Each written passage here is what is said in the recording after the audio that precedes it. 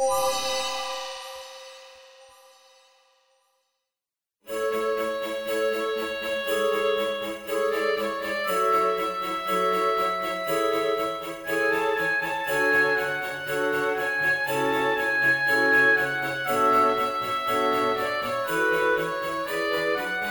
and welcome to Into the Aether. It's a low-key video game podcast. My name is Brendan Bigley. I'm Stephen Hilger. Stephen, before we start anything, some quick housekeeping. We launched a Patreon last week, and just wanted to extend our gratitude to everybody who backed that so quickly. Yeah, for real.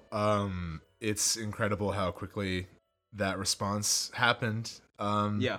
If you listen to the show, you know how incapable Brendan and I are of like taking compliments or but like that's been my New Year's resolution for like 3 years, is learn how to take a compliment. But I think anyone who sought to support the show past the point of just listening is incredible. Yeah, absolutely. Like it's only just further proof that we have the best audience ever. Really. We got the greatest fans in the world. We got the greatest fans in the world. Rio! That's what I mean. Every good phrase is like stale and cliche. It's like, we really appreciate the support. Like, no, but I mean it. How do I express it? Yeah. What do I have to do to show that I care? Yeah, we're very grateful. Very grateful. Leave it at that. Yeah.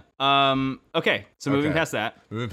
It's worth mentioning that this episode probably sounds completely different. You can probably hear the sounds of the nighttime, for example, maybe a little bit of wind. A little bit of dusk action. Yeah, that's because it's nighttime. We usually record in the daytime. And Stephen is here in New Jersey. I'm here. We just finished a really fun stream that we'll probably talk about later. Yeah, I think we'll talk about it later. We just did a 5-hour stream of The Elder Scrolls 4 Oblivion. It was the best. It was great. We've been waiting a long time for that, and I'm glad it was worth it. Yeah, it absolutely Because I was like, there's a reality where we do this, and we're like, this is going to be so funny, but like just to us, and no one would care. Right, yeah. But I think a good time was had by all. I think it worked out.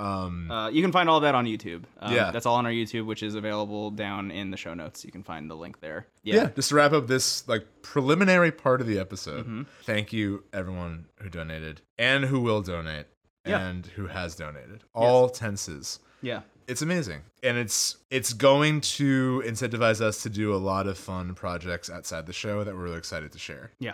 So that's going to be like great. an Elder Scrolls stream in person, or doing more episodes like this in person. And also we're going to start a newsletter next month, which we'll also talk more about going in. But quick thank you. We're in the same room looking at each other. Yeah, it's in the eyes. In the eyes. Yeah. In the flesh. Yeah.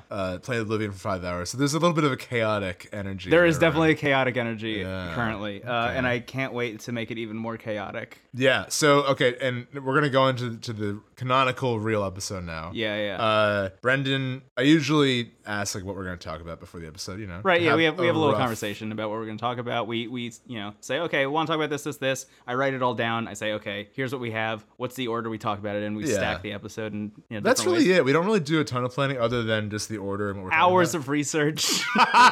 We pour over the ancient time tomes. I'm like, I don't know who did this, but it's good. Anyway, it's my best impression of myself. It was great. So it's so funny too because you always do so much to test the volume levels before we do, and I just end up screaming. Yeah, you just no matter what. You're like, what level are we gonna be talking about in most episodes? I'm like, oh, here's probably good. Then I'm like, hey, Mr. Mistopheles. So let's not even open that box of cats. No. We're like, this is thin ice. We're in person. We're all goofed up from Oblivion. Oh God. It's nighttime. Yeah. We gotta wake up. We gotta do in the hole. We are like a box of cats has been opened. You and I are cats at 3 a.m. sprinting around the house for no reason.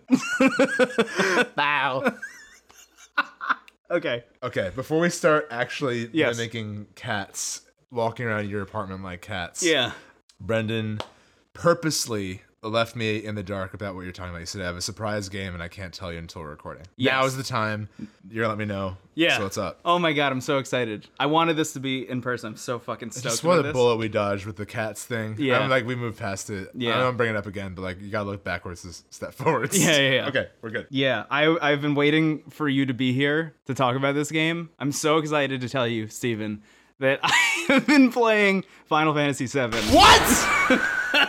Don't you fucking dare test the volume before you drop this. Oh my God. Yeah. The original. Not a leaked version of the remake. No, the original. On Switch? Yep, on Switch. Oh my god. Yeah. Tell me everything. Yeah. So okay. Just now everything's coming together. Yeah. Because like I noticed that on Switch I couldn't see your profile anymore. I didn't see you online anymore. And I'm like, I do a show with Brendan. I know he's playing video games, but wasn't sure why. Now I know. Yep. Keeping secrets from me. I was keeping secrets from you. Before you got here, I went through my Switch and then opened up a bunch of different games. So my home screen on my Switch wouldn't have Final Fantasy VII in it anymore. Yeah, because that's the first thing I'd be like, oh, how do you like Materia? Yeah. Exactly. Another exactly good impression like of myself. Yeah. Anyway. Yeah. So oh my god. I've been playing Final Fantasy VII. I downloaded it kind of on a whim. I want to say like a week and a half ago. So recently. Yeah, kind of recently. Yeah. I was like sick and in bed for a couple days, and I was like, I really need something like that isn't Fire Emblem just for a little bit. Yeah, for sure. So I downloaded Final. I still get you screamed so loud. Oh, sorry. No, I get it. That I get was it. A big deal. Yeah, no, I did. That was the exact reaction I needed.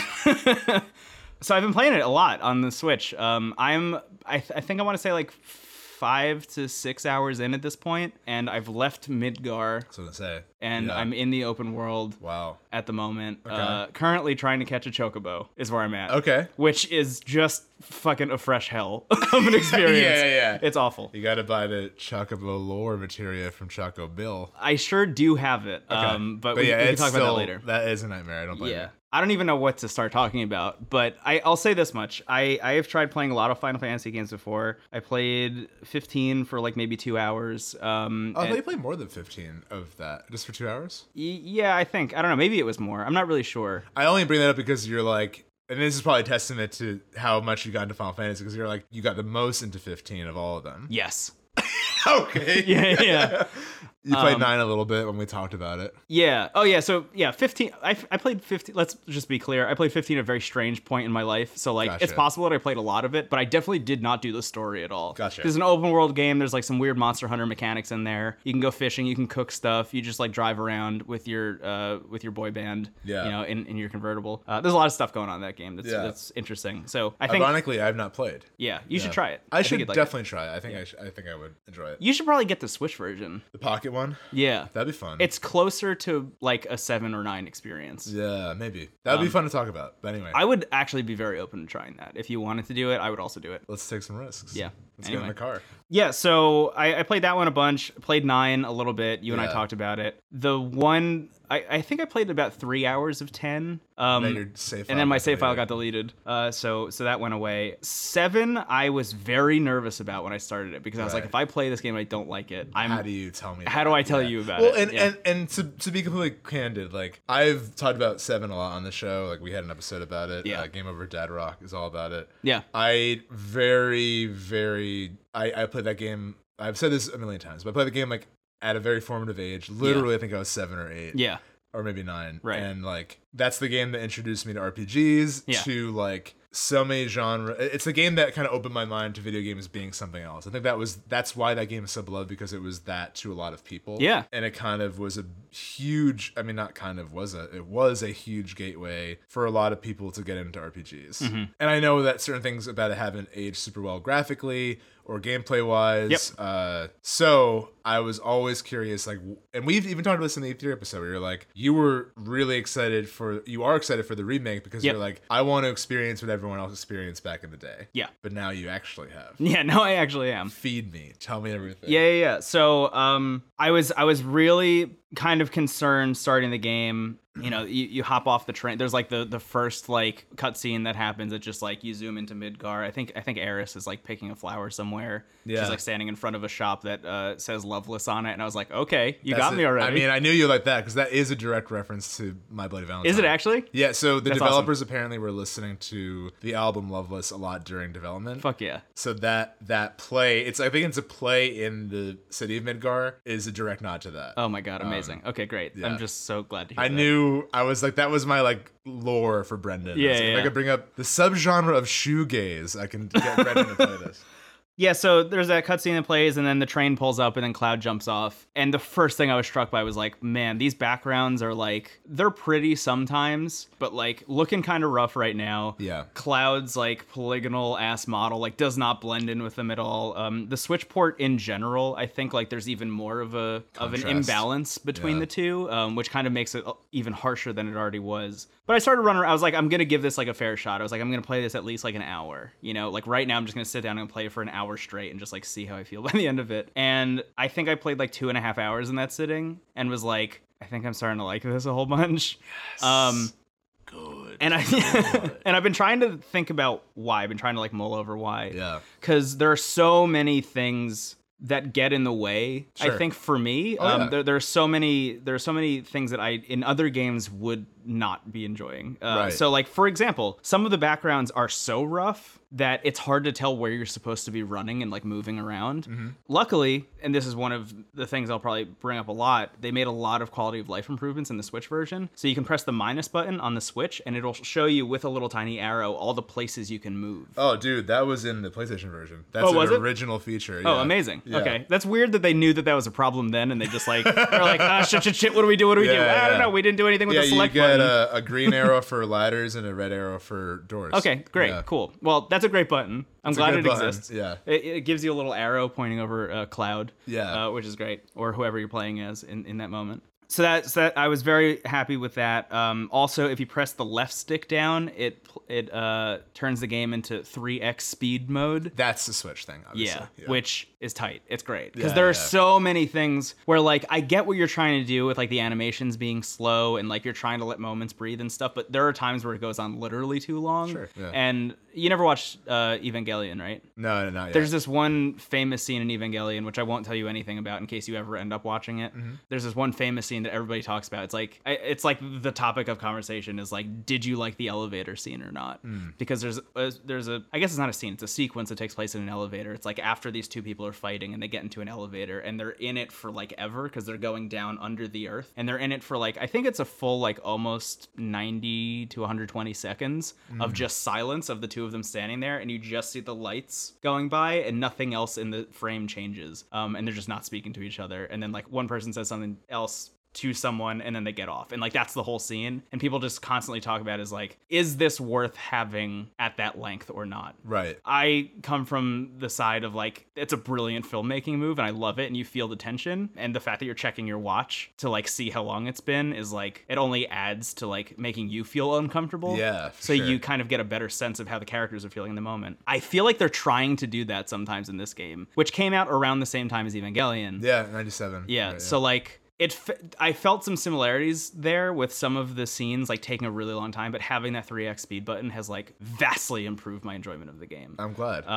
So that's wonderful. But I think the thing that I was most nervous about and the thing that you and I have talked about and the reason you recommended 9 to me over 7 was the optimism of 9. The fact that it feels more fantasy, it feels more like goofy, like there's some like stupid stuff that happens in the beginning. Yeah, sort of Miyazaki-esque in that way. Yeah, exactly. Yeah, because I was watching all the Miyazaki movies at the time and you were like, this kind of like fits the vibe perfectly. Yeah. And I was nervous about the sad despair of 7, especially in Midgar, taking me out of it or like being kind of a Fallout 3 situation where it's like this world is incredible but I hate being in it, you know, and you're supposed to, but it's a like tough balance. It's hard. It's a hard balance to strike. That was why I never got into Fallout 3, was just like all the browns and dark greens and stuff of that game like really just made me want to not be in that world. Right. Like even though the story was great and I enjoyed like what I played of it, I don't hold it to the same level that most people do for that reason. Sure, we're Oblivion purists too. We're Oblivion purists. Yeah. That was the thing that came out around the same time. It was like, of course I'm going to play Oblivion instead. Yeah.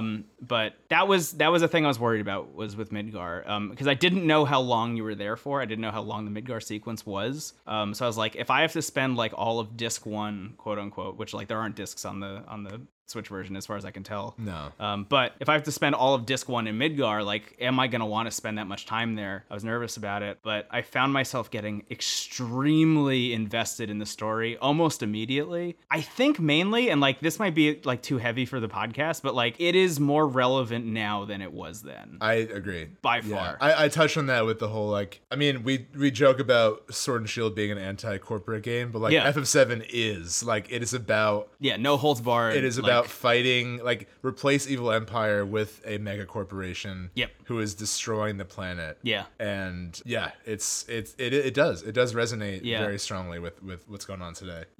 I think it does a really great job of taking like everything that we should be mad at right now and focusing it all into one company. You know, it's like, oh, you just have to be mad at Shinra. Right. You know what I mean? Right now, you and I in real life have to be mad at like 100 different groups of people who are all evil in the same way Shinra is evil. Right.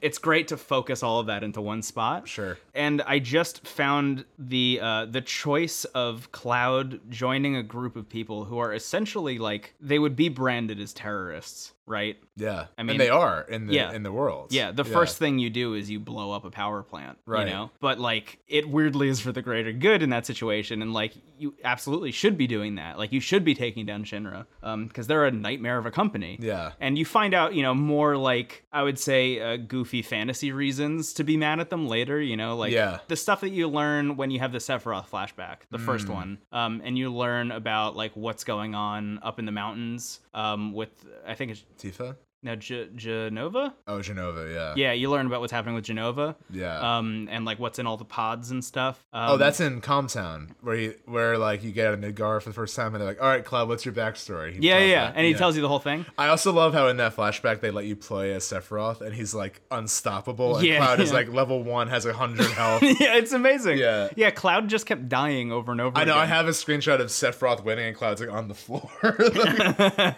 That's awesome. So the brilliant thing the game does, and I've touched on this in the past, they, from the very first scene with Cloud, foreshadow that something's up with him. Mm-hmm. Like, anytime he brings up his past, there's like a weird flash or like a noise, and he like, you'll see a narration in text, and then he'll say it as if it's like rehearsed. Yeah. So you know that like he's putting up some kind of front. Right. He's at least emotionally distant. Because like even with the members of Avalanche, Barrett, who's the first character you recruit, who's the head of Avalanche, which is the rebel group, basically. Like, you can tell Barrett cares a lot about everything. Like, he wears his heart on his sleeve.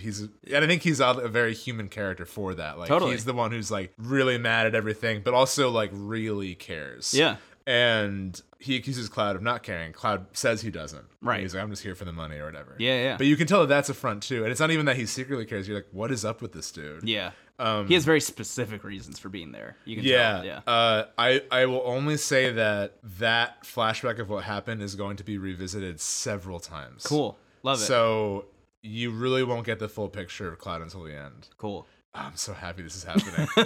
That's why I wanted to put this first in the stack, because I was like, there's a chance that talking about this could become the full episode. Yeah. And just like, hey, dear listener, I think Steven and I don't even know if that's the case currently. Yeah. It is possible. We'll see how the rest of the conversation shakes out. But I think I'm really happy to hear that you're enjoying the story, because even then I'm like, how in my own Cloud identity crisis, I'm like, how much of this is like because we always talk about like the thing in media, there's always like the thing that did the thing first, and then people did it better later on.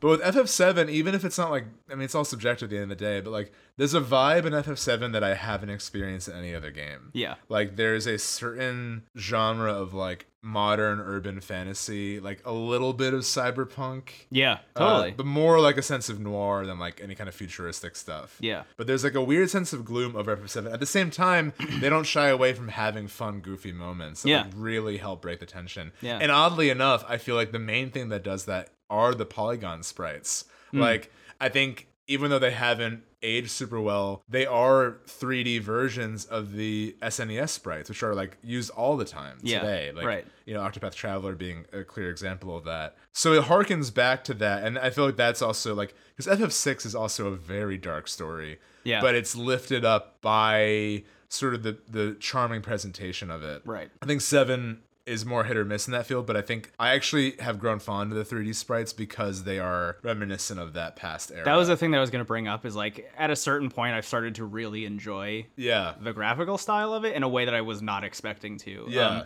And there are moments that I notice myself, like if I've been playing for like a half an hour or more at a certain point, I'll notice myself getting so fully invested in it that like I don't even see how muddy it all looks, and I'm just like, wow, this is like a really beautiful room I'm in, you know, the way the light is streaming through and stuff, even though it's all, I don't even know, it's like painted or something. I don't know how those backgrounds were made. Like those, pre-rendered 3D environments. However those backplates were made, I just have these moments where it's like, wow, I just want to like sit here for a bit and like just like listen to this music and just like be here, and I do that a lot.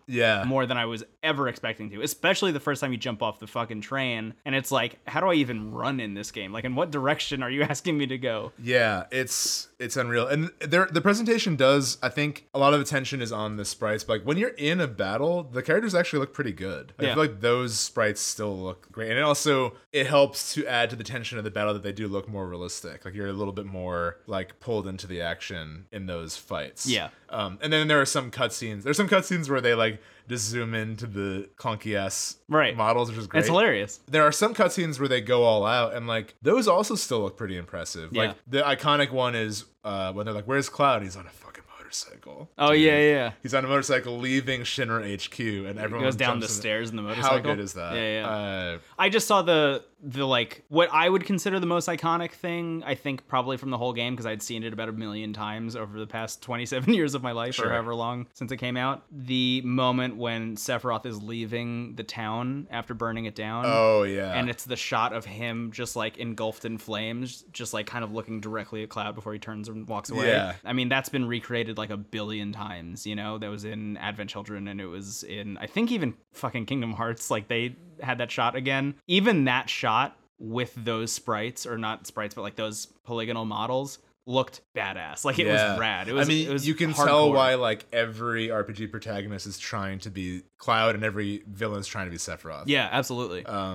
Yet still don't really like a lot of people miss what makes this character interesting. For Cloud, it's that he's basically a big phony. Yeah. Like, I mean, you know, I'm not going to get into specifics, but like you can tell right off the bat. I think the scene with Tifa really illustrates that, where she's like, which one? The first one. Like literally the first one, when you meet her, she's like, "Hey." Oh, like, in the bar? Yeah. I mean, that plants a seed that will grow over the course of the story, but Tifa is the only character in the main cast who like knows Cloud's whole deal.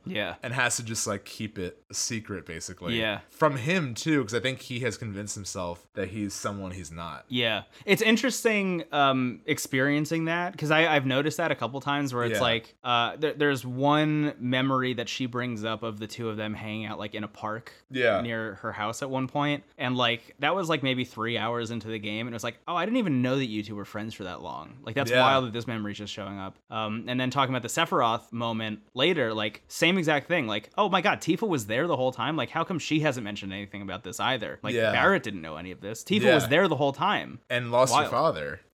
And like you'll only have more respect for Tifa as a character when you know the full story. And you're like, how did she like alone do this? Like, it's why it's really interesting. It's a great cast, and I mean, like I am now even more excited for the remake, because I think that because I was so prepared for you to not enjoy this. Like I just knew it. It was like it was kind of the elephant in the room in every episode of this show. I was like, I know you're gonna have it. You're gonna play it, and you're gonna be like, oh, I can see why, blah blah blah. I don't like it. Not that that's what I hear you saying. That's what I thought it was gonna be. I'm so happy you're enjoying it. And like honestly, it's really not that, I mean, compared to like Three Houses, which like we both spent way too much time. Well, I shouldn't say too much, because it's an amazing game. But like FF7 you could beat in like 40 hours. Like one of the first things I did before I bought it was I went on timetobeat.com and I was like, what does this look like? Like, how long am I gonna be playing this? Is this gonna be Fire Emblem Three Houses again? Am I just getting myself into another one of these? Or what? And they were like, it'll probably take like 40 to 50 hours. And then I found some other people talking about it on the Switch version, saying like, if you use the 3x speed button like liberally, you know, when you're like running around in the overworld or things like that, like you'll fly through it in like 20 to 30. Also, like 10 hours could literally just be if you want to get like the ridiculous summon that you need to breed a golden chocobo for. If you don't do that, then that's like 10 hours saved.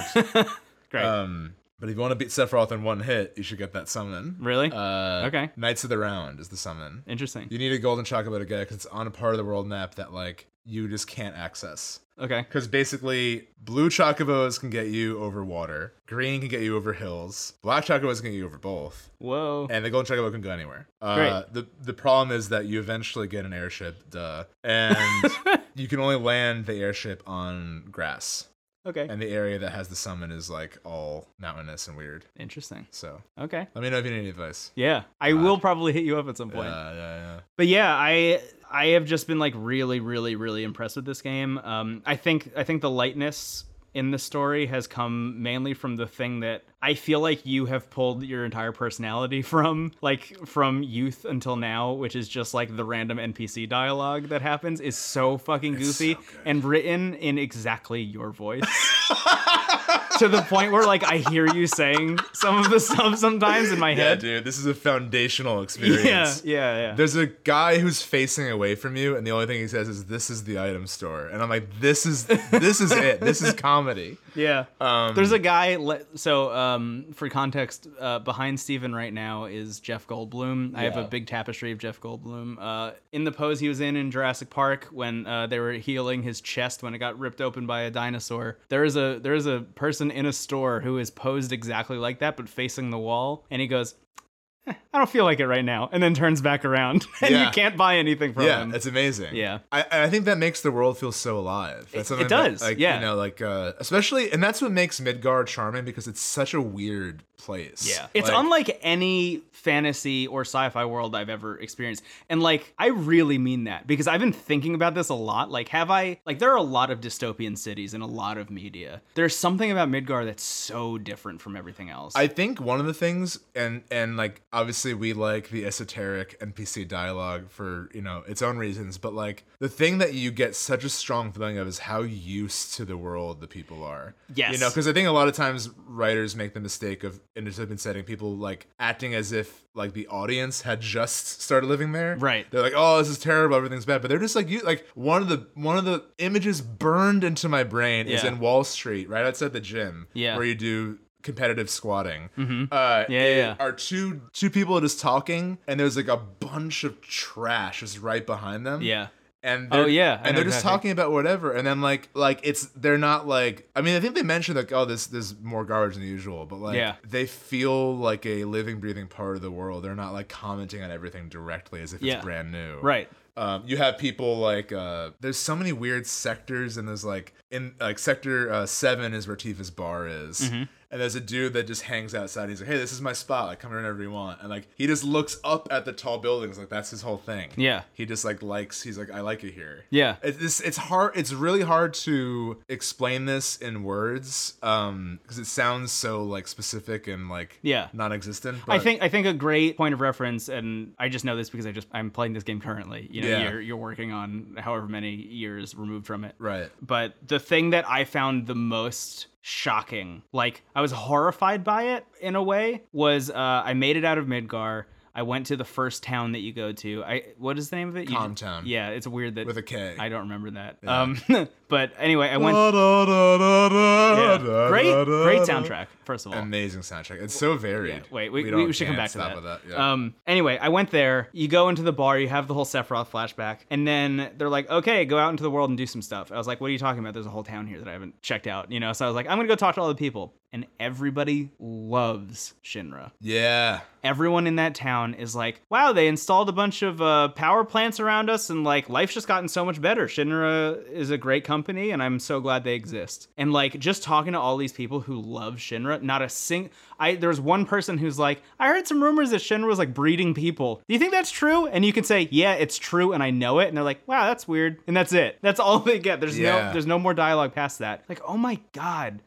Like Shinra won. Like Shinra, like it's like you always mention Final Fantasy VI. There's a point when the villain wins. Yeah. That happened before the game started. Yeah. You know what I mean? Like that experience is what you start like years afterwards. Right. Which is wild. It reminds me a little bit of Breath of the Wild in a way, where it's like you start that game, was it 500 years after Ganon has already won? Yeah. And I mean, just the sight of Midgar on the world map is like, because that yeah. When you get at it, because you know you're at a point where I think I said this in in the episode we did about FF7 where I was like, give it until you leave Midgar. That's Yes. the point where you'll know if this is the game for you or not. You Yeah. have found that, and it is, and I am over the moon. Yeah, I found it way before that, but yes. But you get out of Midgar, and you're like, oh my, I thought the whole game was going to be here. Yeah. And there's a whole world, and you find that so refreshing and also kind of horrifying. It's like, well, no one else really knows what's going on here. Yeah. A lot of people talk about Midgar like, oh, I got to visit there. It sounds like a really cool, And amazing it's this, place. like, crater on the map. Like, Yeah. you see all this green and, like, nature around you, and there's this, like, a literal big- cancer, It's a like, big on the map. fucking butthole. Yeah. It's like, yeah. There's another setting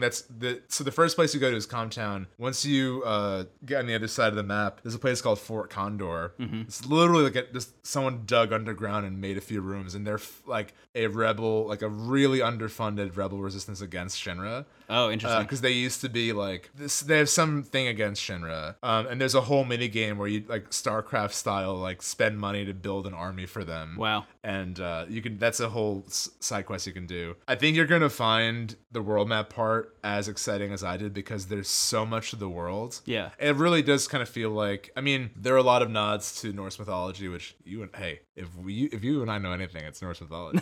I don't know what that is, but like Midgar Zalem is a direct reference to like the world serpent. Yeah. Cool. Midgar itself is the realm of mortals in Norse mythology. And there's like, I mean, I think all Final Fantasy and like all RPGs are rooted in mythology of all kinds. Yeah, totally. Especially like Persona. I mean, there's all religion, Right, all yeah. folklore. Mothman's a summon. Like, come on.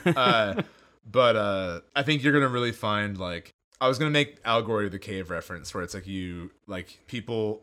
You're familiar with that, right? No. So Allegory of the Cave is, I think it's by Plato, but basically it's the idea, or like fable. It's a story of people who live in caves and only have seen their shadows. It's like how they know themselves. Yeah. And that's what they've grown up knowing to be true. And once they have left the cave and see light, they're so overwhelmed by like reality and the truth in a way that they revert to going back in the cave to be like, no, well, this is what I know. Interesting, And Midgar kind of has that vibe where you get it, you're like, oh my god, there's a whole world out here. Yeah. And I think you're going to be overcome by like, that sensation of like seeing what's going on outside Midgar. Yeah. And you know, what does this town think of Shinra and why and Yeah. and you're going to experience all shades of that. One of my favorite settings, and I'm just going to spoil this. It's not a huge thing, but like you get more members of the cast. Yeah. 2 are optional. Right. I don't know if you know. I did know that. them. Vincent and Yuffie are optional. Get both. Why not? You Yeah. know? I plan on it. But one of my favorite members is Sid Highwind. There's a running tradition of a character named Sid in almost every Final Fantasy. Fascinating. I'm not sure why, but they're always into like technology. Like that's the thing. Yeah. They're always like a pilot or something. They're Q. Yeah. Exactly. And Sid in this game, he lives in a place called Rocket Town, and there is Cool name. it's a great place. And there's a giant. It's kind of like Comtown. It's like a kind of a modest suburb almost. Yeah. And looming over the town is this green, rusted rocket ship that's just sort of dormant. Yeah. And you meet Sid, and he curses more than any character in the game. They Yeah. don't. They have all the like, you know, dollar signs and shit, like dollar signs and like hashtags. Like they're just writing gibberish to don't show you what he's saying. Right. Which I always think is kind of funny. Like just say it. I love it. Yeah. It's worse than like. It's more disturbing than what could have been said even. Yeah. But like he's this really kind of angry, jaded guy, and you learn that he had dreams of going into space. And like there's a flashback where he's on that rocket ship, and his assistant, who like I need to play it again because I don't really remember their full relationship. I feel like there's definitely like romance implied, but maybe I'm assuming. I'd have to play it again to kind of get the full picture. But like basically, a person gets stuck in the engine room, Oh wow. and she's like. It's like literally like 10, 9, 8, and he's like in the control room, and she's like, just go, like this is your dream. Oh my Do God. it. I'll like forget about me. Holy shit. And he's sitting there like scratching his head, and you hear the like it's the same alarm that goes off in the Mako reactor. They're like whoop whoop Oh, with yeah, that whole yeah. thing, and like it's a countdown, and he just is like fuck it and hits the switch and cancels the launch. Yeah. And now lives with that person, and all they do is argue and yell at each other. And it's this like really just I love this like visual metaphor of this like overgrown like impotent rocket ship just hanging over his house. That's a Wow. nightmare. Yeah.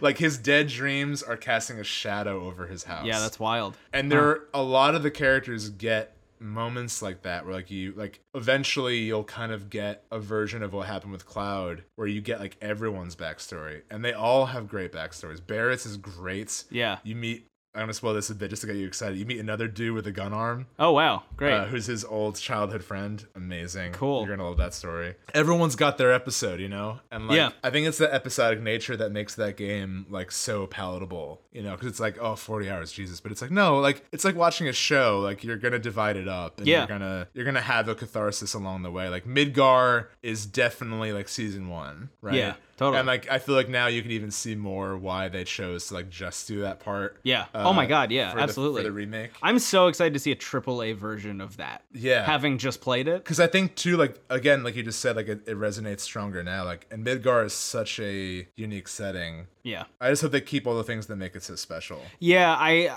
It's weird to have context for this now. Yeah, yeah. I just want to get that out there. Yeah, I'm now concerned a little bit about like how do you recapture that magic? Like, Right. does putting more detail into that place make it worse in terms of like vibe? You know, because part of the charm, I think, is that it is a little bit more opaque than most things and most video games we're playing right now. Like most places in video games are at least like fleshed out enough where it's like you get a really great understanding of what's going on there, and something about the like kind of like muddy back plates and like weird polygons adds to the sense of belonging there. Yeah. Which And is I mean, wild. like, there's a lot of little stuff. Like, there's one house in the slums where this kid has one gill in a drawer. Yeah. Like, it's like, because, you know, just RPG logic, you're searching everything, and there's like one Oh, gill. yeah. Okay, I know exactly. Yeah. And if you go back there later, the kid's there and he's like, because at first, he's like on the first floor of the house, and he's like, he, no one will ever find it. Yeah. And if you go in his room, there's one gill, and like, you know, that's like nothing. Just for context, like the cheapest thing in the game costs 100 gil. Yep. So you're like, one gill, and it's probably the kid. So like, you put two and two together, like, okay, I'm just gonna leave it. And if you go back later, he's like, ooh, like he's saved up. Yeah. If you take it, he's crying. Oh no. If you go back, he's like, he doesn't have it anymore. Yeah. And he's crying. Like just little stuff like that. It's weird to imagine like a bloom lit kid crying in his room over one gill. Like, why did he take it? Yeah. So I hope that they leave room. I mean, I think an example of a like modern game that kind of had that sense of setting is Nier Automata. There's like a lot of like, You're right. Yeah. just like kind of like the rebel camp or the resistance camp in that game like had a lot of great NPCs that are just like there, and Yeah. that's also the game that game also has that sort of offbeat humor that Yeah. kind of helps it in more tense moments. But it is a concern of mine. I'm really excited for the remake, but I do think that like I think that there is value to how the game looks, even though like it has aged poorly. I completely agree, and I'm so surprised that I agree with you. Because it's like, because again, the game's vibe is so unique that you can't really describe it until you played it. Yeah. It's really hard to say. There's like, I hate saying je ne sais quoi, but there really is a je ne sais quoi about FF7. Yeah. Put that on my tombstone, please. Yeah. I just am like, it's funny. We were actually just talking earlier about, I took a trip to Italy last summer. And you're like, what is je ne sais quoi? What is And je ne they're sais like, quoi? "You're And they're wrong like, country, yeah, dude." you completely got it wrong. Excuse, je ne sais quoi. You gotta go north like 1,000 miles. In English, like, dude, fucking cut it out.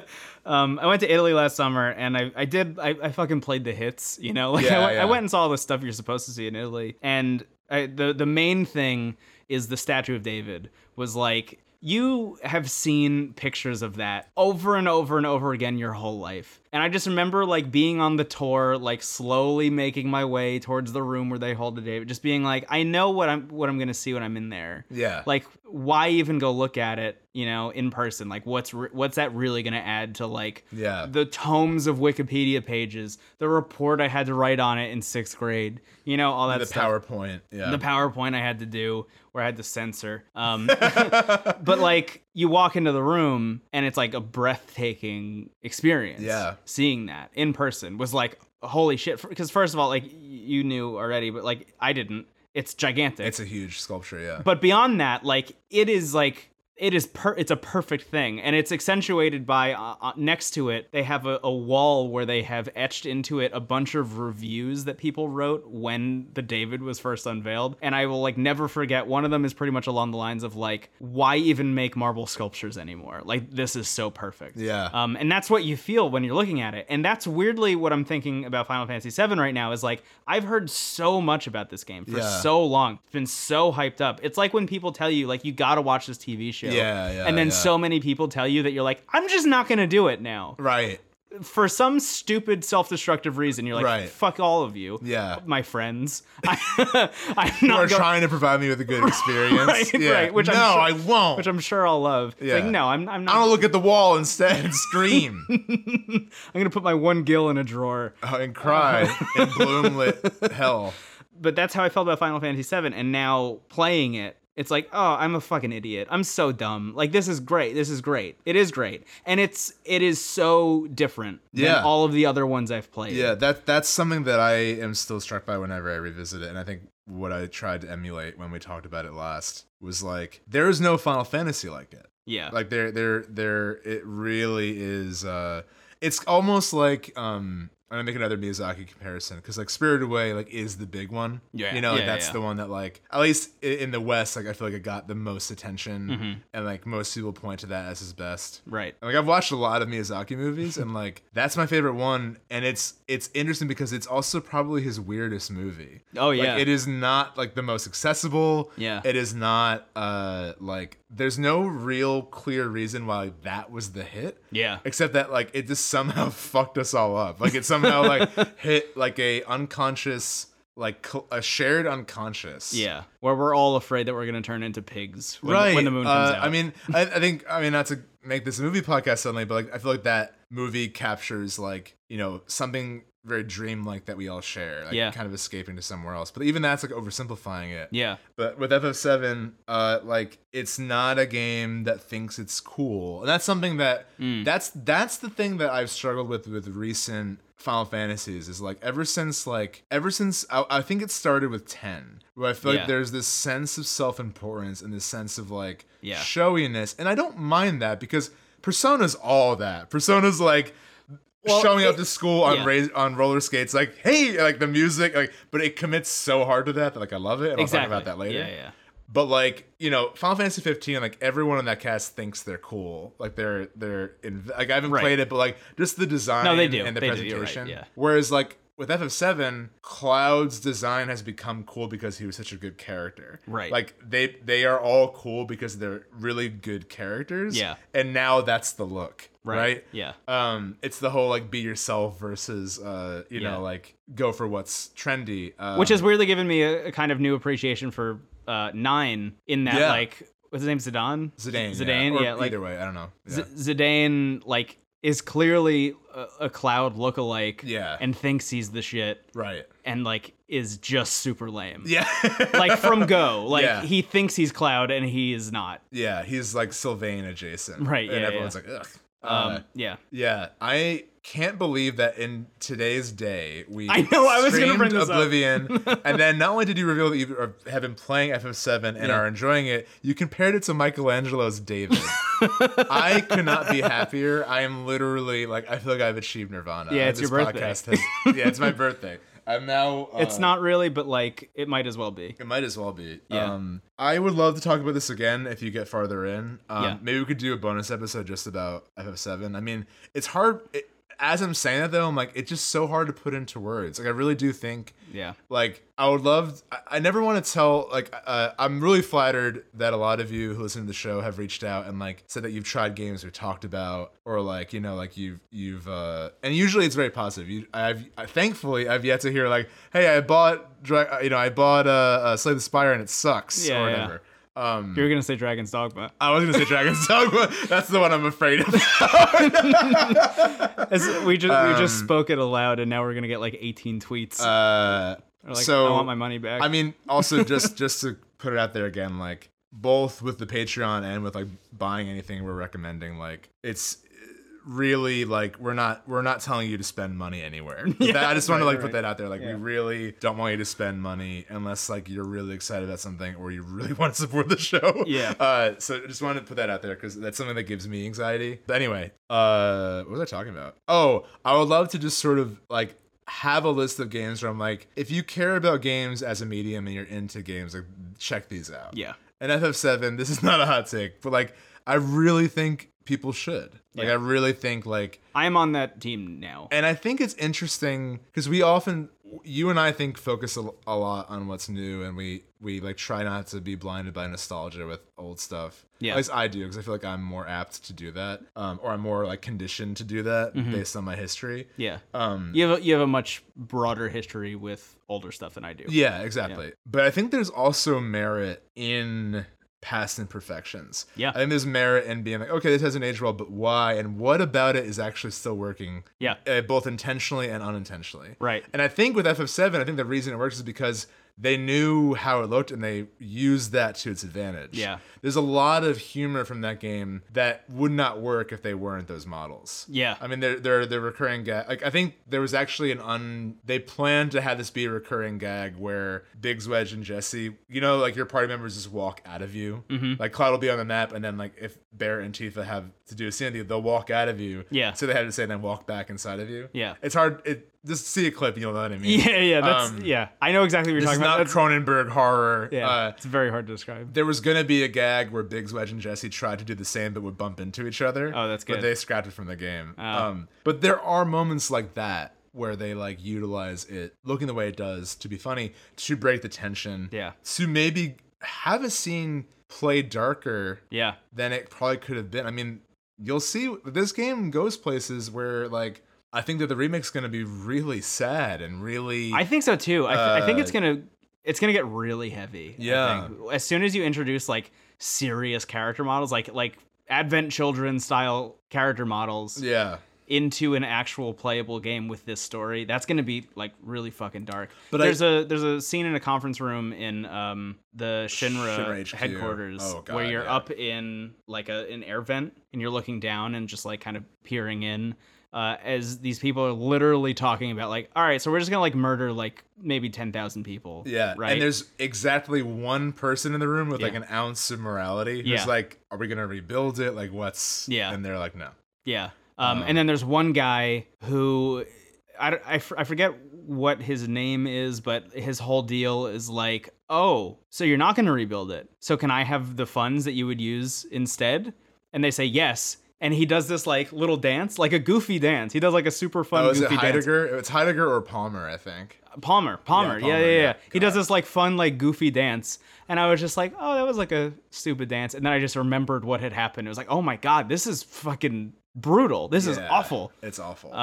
Yeah. And that moment that I'm talking about where they drop the thing on Sector 6, like terrifying. Yeah. An actual, they're just like, everyone's gone. Yeah, that's a really heavy moment in the game, especially because, I mean, and that's where I think, like, Barrett really shows his range as a character. Yeah. I won't spoil that scene, but, like, that's going to be heartbreaking. That's what I mean. Like, it's heartbreaking already, but, like, that's going to be, and I think that's interesting, that because even though I think the remake is going to try to emulate as much as they can from the original, I think what will probably end up happening ideally is that they will both have a space. Mm-hmm. Like, it will be worth. I really hope that the remake is everything we're excited about. Yeah. And I hope what will happen is that there's still a reason to go back and play the original. Yeah. You know, it's like, okay, like, if you like this, you might like this and see where it all started and kind of like, you know, experience both for yourself. Yeah. So excited. Yeah. But yeah, I wonder how the tone's gonna be.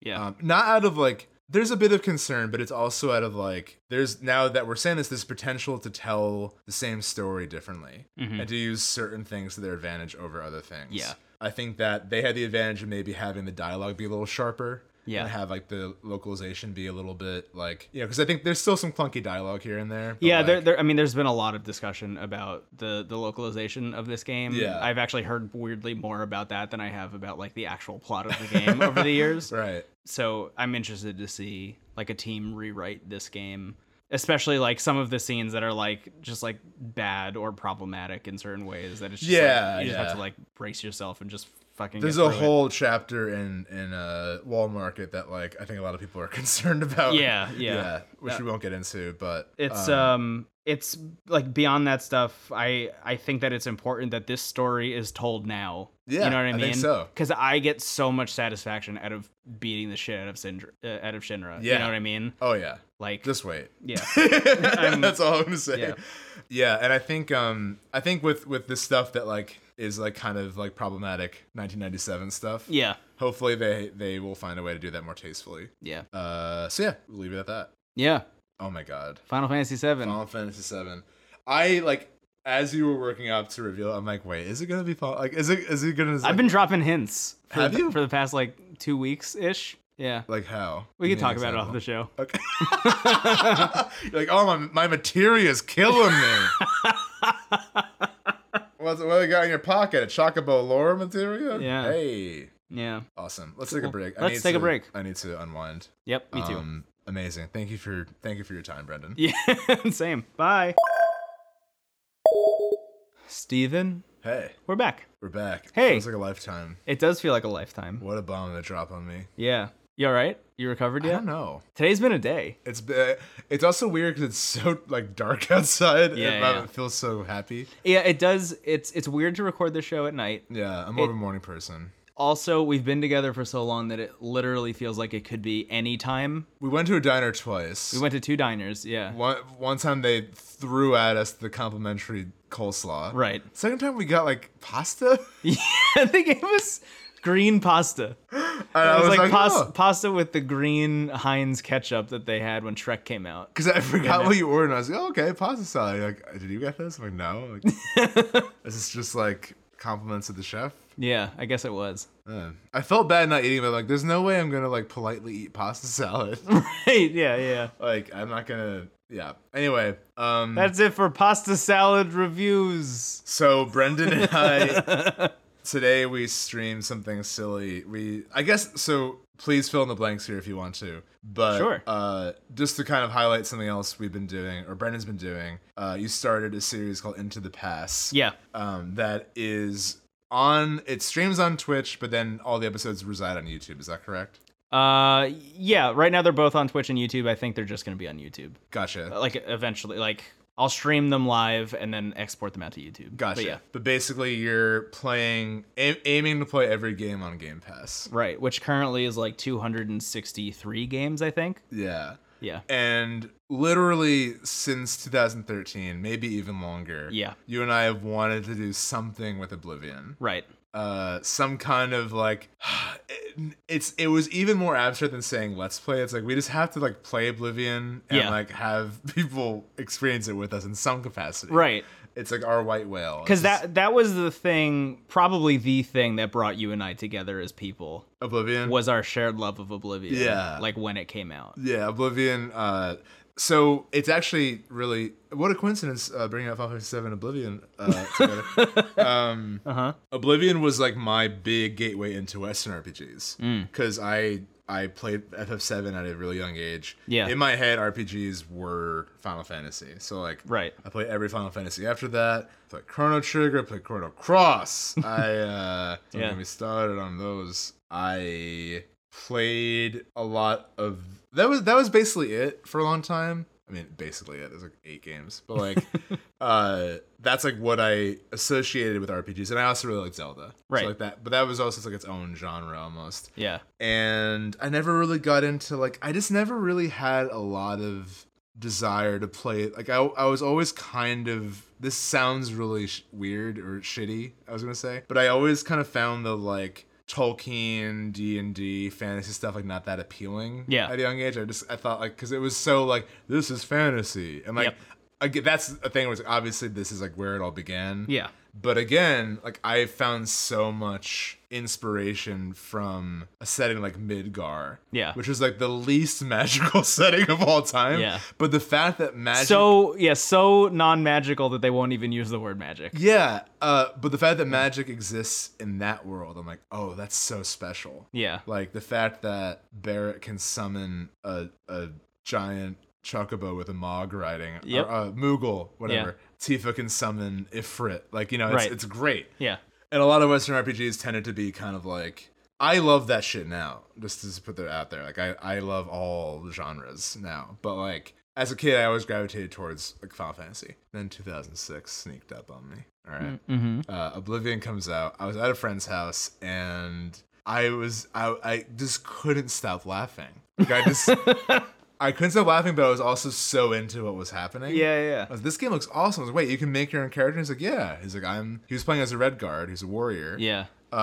His character was really cool. Like, he made a cool character. I was laughing because he was playing on the easiest difficulty possible. Uh-huh. So everyone died in one hit, and they would like ragdoll like right away. Yeah. And I was just like, what is this? But I was, oh my god, wait, there's this whole huge world, and you can make your own character. Because I loved, especially as a kid, I loved the idea of making my character, making my own experience. Yeah. So once I learned that like that was kind of synonymous with Western RPGs, was like, you get to make the character and kind of role play yourself, like D&D. Right. Because I never knew what D&D was. Like, Yeah. was it like a card game? I didn't really know. I've said this before, but thank God I didn't know. Young Steven would have only done that. Yeah. Because it combines all my interests of like theater, creation, and like nerddom. So anyway, I got Oblivion in high school. I think I was like 17 when it came out, 16 or 17, and it was great. I was so into it. I almost became a problem. I was so into it that I never really got that into any other big. Like I was never that into WoW. Yeah. I didn't really ever check out any other big Western RPG. I just loved Oblivion, and I was so excited for Skyrim. Yeah. I got Dig Him, and that became a huge thing, obviously. Yeah. And then that led to me getting into Mass Effect, which like that was a whole other stuff because I'm like, oh my god, like this has everything I like about Oblivion, where I get to make my character and kind of role play, but like the story's actually like there, like, and it's really responding because there's always that sense of detachment. Yeah. Eventually, from in Bethesda games, Right. But Every time somebody makes a game like an Oblivion, they always say, like in the E3 announcement or whatever, it's like every choice you make matters. Yeah. Everything you do is going to respond in the environment. All the characters and the world's going to change Right. around you, and like it never does. all that happens is the barkeeper goes, "Oh, it's you." Yeah. Right. Yeah, we're like, I think it's Yeah. the example I always give is like you become the leader of the mages college in Skyrim and nobody acknowledges you as to the that. point where the wizard goes, you know, if you have the aptitude, you should join the mages school. I'm like, I am the archmage. Right. Look at what I'm wearing. Yeah. Right. It's like I'm a lizard in a dark cloak, and they're like, you should join the Dark Brotherhood. Like, dude, I'm here to kill I'm you. an assassin. I have a contract for you. Yeah. Yeah. There's always that kind of like you get to that point where that's more of a problem in Skyrim than actually is in Oblivion, oddly Yeah. enough. Yeah. But we'll get into that. So Yeah. I say all that because Oblivion was like my gateway into that, and that's a game that has not aged super well. But a million buts. Yeah. A million buts just in existence. Anyway, we wanted to stream it because we find it so funny, and it's such just a weird gem of the past. Yeah. This weird, awkward, prepubescent era of early 360 graphics. Yep. That will never exist again. Yeah. Was And it a launch title for 360?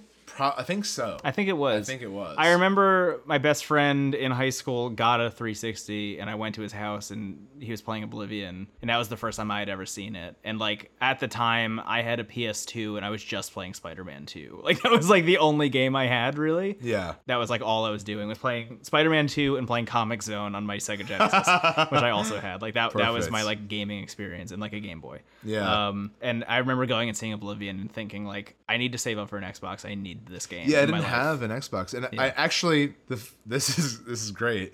You're gonna love this. Okay. I didn't have a 360 until like years later. Yeah. So I had like my friend who's somehow like a tech genius burned me a copy of Oblivion on like a faceless disc. Okay. I just had it. Maybe I shouldn't say this. It's like, It's whatever. It's I'm not gonna- 2019. You're That's good. true. People have been looking out for me. But I had this blank disc, this like nameless, But faceless. imagine if Todd Howard was listening to hour 3 of this podcast.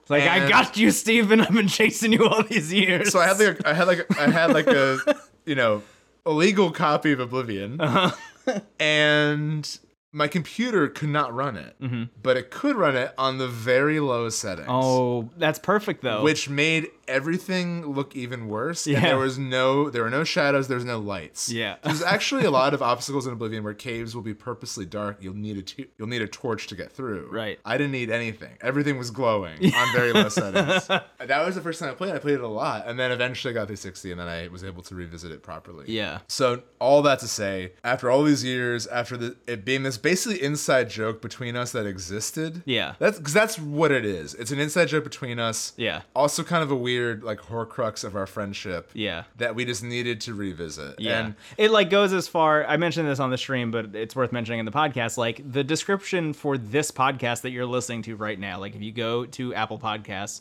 and you type it into the Aether and you go to the podcast page, it's Stephen Hilger and Brendan Bigley try their best to not talk about the Elder Scrolls 4 Oblivion. Yeah.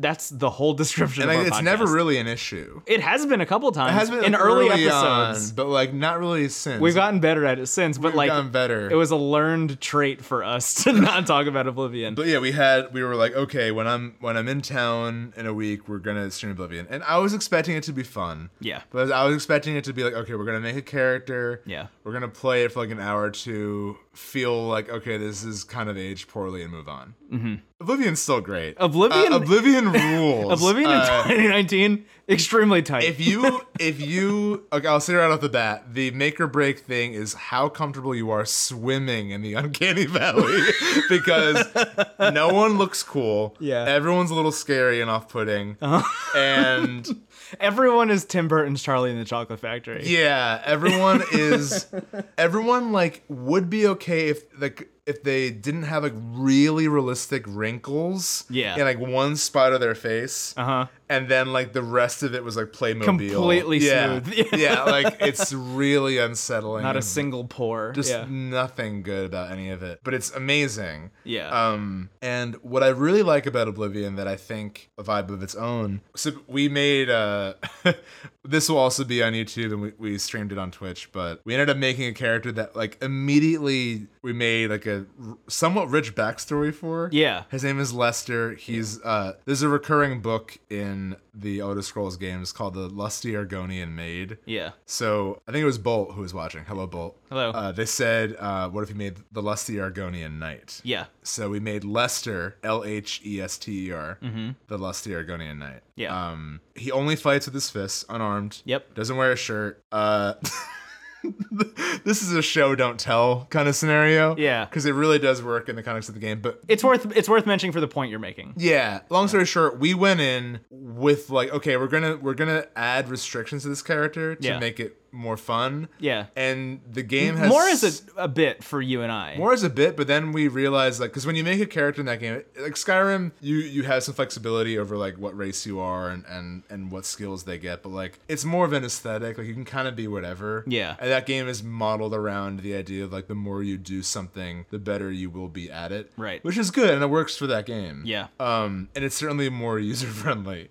But for anyone like who has like a background in D&D or like wants to kind of go in with a specific character in mind. Right. In this game, you choose your astrology sign, which in this case Lester was born under the sign of the Lovers. Yep. Which is great. And then you choose your class. Right. And also like, so you choose your class, which right away kind of determines what your major skills are. That's how you level up. Yeah. And it also gives you like a significant boost in certain areas to the point where like certain characters will walk faster than others. Yeah. And right away, I just had such a strong idea of who this character was. Yeah. Like it really, like we were having fun with it obviously, but like if you wanted to go and be like, okay, I'm a sulking assassin who only uses a bow, like you can make a custom class. Yeah. That like right away focuses on that. You can begin the game with that in mind and that alone. And just roleplay that, like just as roleplay hard that. as you want. Yeah. And the game is like built for it. Because the first time I played that game, it was more like what Skyrim ended up being. Yeah. I played that game just doing whatever I wanted. Like I made a custom class that just like had a bunch of like skills that really didn't make sense together and just like kind of went out in the world because I didn't understand what I was doing. And by the end of it, I just had like an extremely well-rounded character that really didn't have any kind of backstory or vibe at all. But upon replaying that game in later years, it was like, okay, I'm going in as a mage this time, or I'm going in like I'm just gonna be a knight, like sword and shield knight, like classic Dark Souls shit, I guess, before Dark Souls had come out, but like classic Dark Souls shit. And this character that we made today, it was so quickly like, this game is more fun playing this way. Yeah. Like, playing this game, we put the restriction on ourselves, fists only. He has a quiver of arrows, but he replaced all the arrows with flowers, and he doesn't wear any armor. Yeah, he doesn't wear any armor except for his like one pair of leather pants. Yeah. And the thing that clicked for me is like, because we also looked at the quest menu, and all the quest menu, there's like a journal that's written in first person. Yep. Where it's like, I have done this. And yeah, the game is so loose in its narrative structure that you really, like, the game wants you to fill in the blanks. Yep. Like, there is the main story, and that is the worst part of Oblivion, like, by far. Oh, yeah. The main story is, like, actually not good. Like, I would recommend never doing it. Yeah. Because what don't happened, let Patrick Stewart fool you. Yeah, don't let Patrick Stewart fool you. He is leading you down the wrong path. Yeah. Because what ended up, if you do the main story, what happens is you do a bunch of generic quests and that are boring. Yep. What happened to us was we found a unicorn in like hour 1 of playing. Yep. And now we have a unicorn. Yep. We also, like, I can't even begin, like, today has been a dream, first of all. Yeah. But it's just, I think I'm overcome with this feeling of like trying to, because the term not aged well is certainly something, because I think there's a lot of danger to be too stuck in the past and to have like too much nostalgia for things and not focus on what's coming out. And in general, I think you and I both invest a lot in like new ideas and new things and moving forward. And yeah. Like, that's like, I think where our hearts are. But I think that just because something hasn't aged well, maybe aesthetically, doesn't mean that there's a lot of merit to be found in maybe like in experiences that can still exist within it that can't exist in other games. Yeah. Like I've done this in Skyrim. Like I talked about the character I made where their only mission was to head west. Right. And I've had a lot of fun with it. And like Skyrim is still kind of loose in structure where like you don't even have to, if you don't do any of the main quests, dragons never show up after the beginning. Right. Yeah. Which is hilarious. Yeah. You could play hours of that game. It rules. And have dragons never even appear. Yeah. It was funny, like in our playthrough of it, like the first thing you are told is like go to Wayne and Priory. It's the stables outside Coral, which is a nearby city. Yeah. And we ended up going there for other reasons. Completely and we by just accident. Completely like avoid Joffrey. Like, don't even look at him. Yeah. And people, like, we kept talking to people in the town. They kept really wanting to tell us about this Joffrey person we were supposed to talk to. It's like, no. I'm here to haggle with you. Yeah. For your 4 iceberg lettuce heads that you have. I just think, I mean, a lot of it is accentuated by like us playing it together and having fun with the character. Yeah, totally. Yeah. But I do think that, and like the game plays, like I think it plays fine. I do think that Skyrim is definitely like was a vast improvement. Mm-hmm. But I think that there's still a lot of really fun flexibility. And I think there's also still way more freedom with the character. Like there's so many skill trees. Yeah. Like they really did streamline so much in Skyrim where like some of that creativity was lost. Mm-hmm. Where like if you want to focus on like just speech and like just illusion, you could in Oblivion. It's gonna take a while, but I feel like that journey could be so fun. If you just I think an RPG like Oblivion really showcases like how fun it could be to let the player really make their own character. Right. You know, like really let them play the game as any character they want. Yeah. I think a great touchstone for that is the jump from Fallout 3 to 4 also. Yeah. You know, absolutely. Like Fallout 3 and Oblivion I consider like siblings. Like they're like same engine and Bethesda at that very specific point in their life cycle as a development house. Both of those games have a really strong focus on creating your own character and like investing a lot in writing a lot that the player might never see. Yeah. Because of how they play that character. New Vegas, I think you could lump in there also, even though it's technically not Bethesda. And then the jump to Fallout 4 and Skyrim kind of have a similar arc. I think probably Skyrim pulls it off better than Fallout 4 does. Absolutely. Where by trying to make it more open-ended for the player to allow them to experience whatever it is they want to experience at any given moment, you lose some of that magic that comes with the like, if I just railroad myself down one very specific set path that I came up with at the beginning just to see how it plays out, I'll be rewarded for it. Skyrim and Fallout 4 just kind of like,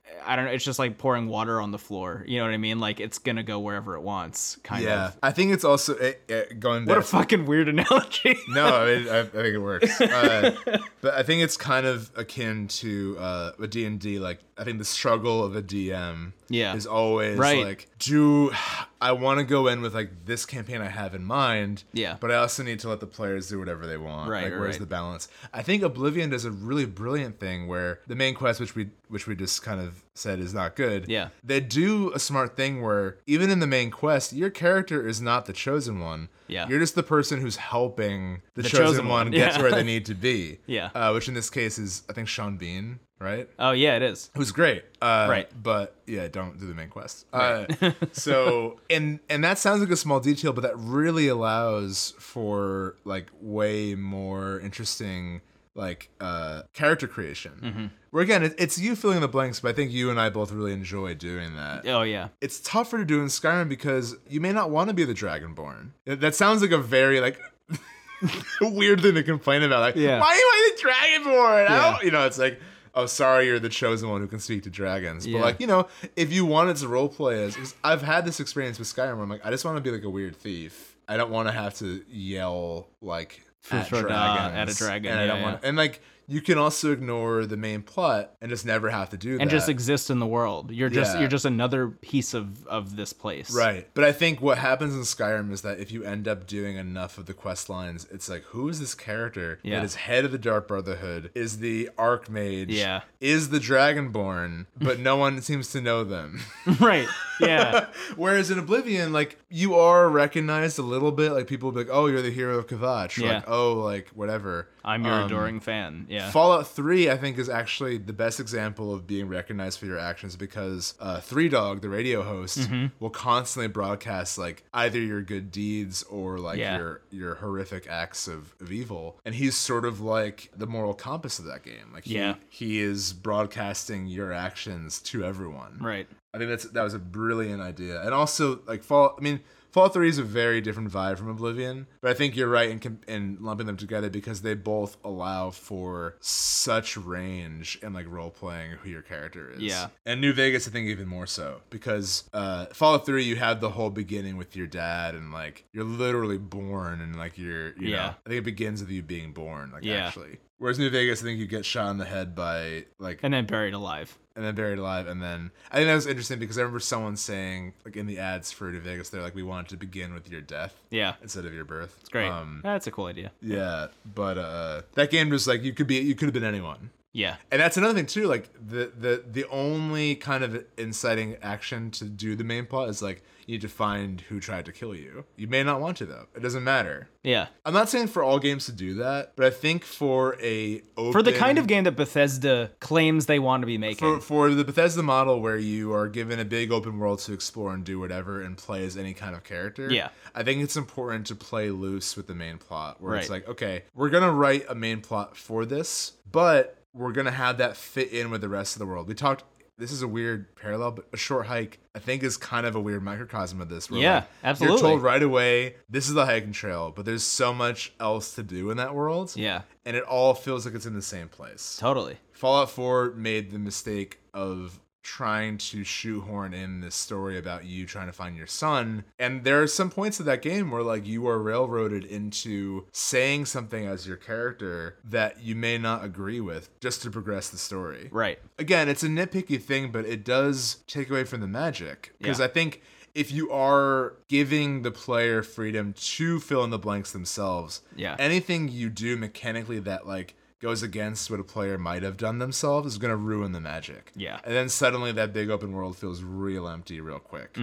Which Fallout 4, I think, I don't think it's a bad game, but I do think that the game feels empty really fast. Yeah. Which is a shame because there is a lot of cool stuff in there. I just think that that game kind of has a bit of an identity crisis where like, I always bring this up. I'm telling you, Brendan, every single time.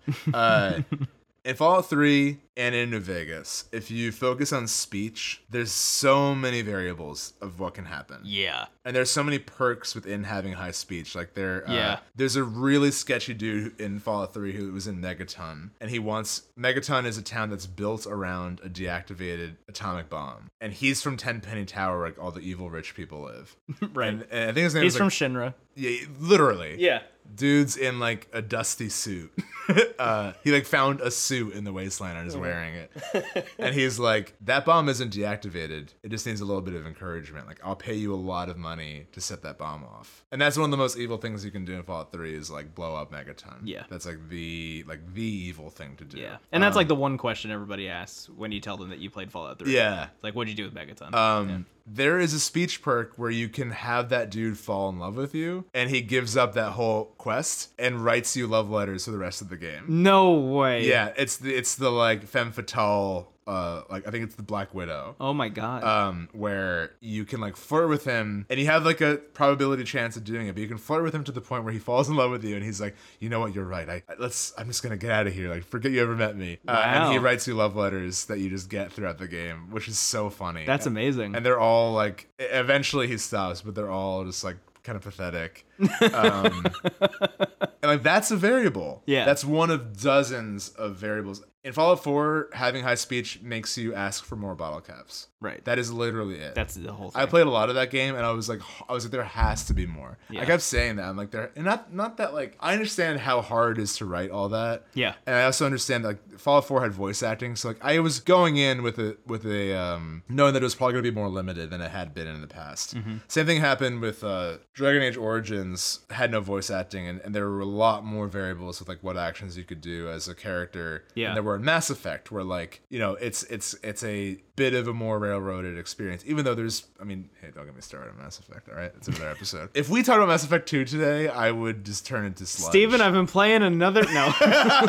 We already played it. We don't need to do that to the dear listener. Yeah. Thanks for bearing with us this one. I feel like I'm like turning into like Team Yell over here. Anyway, so yeah, so like that's I think that's what Oblivion is channeling, is like that creative freedom. Yeah. Because I think that's so important in an open world. It's like, okay, I can go anywhere, I can do anything, but like, why? What's propelling me forward? Maybe I can make my own reason. And Oblivion feels built around the idea that they know the player has an idea. And I think that's so cool. Right. And I want to see that. I hope that's what, like, because I think Skyrim still did it. I think we're nitpicking here and there, but I think Skyrim was a good balance of like streamlining the experience, but still letting you kind of tailor make it for yourself. Yeah, I wouldn't have played the hundreds of hours of Skyrim that I played if it didn't allow for some of that same and freedom. like those nitpicks only really show themselves like when you get far in, you know. Yeah, totally. And like once you're like, I'm gonna clear the map,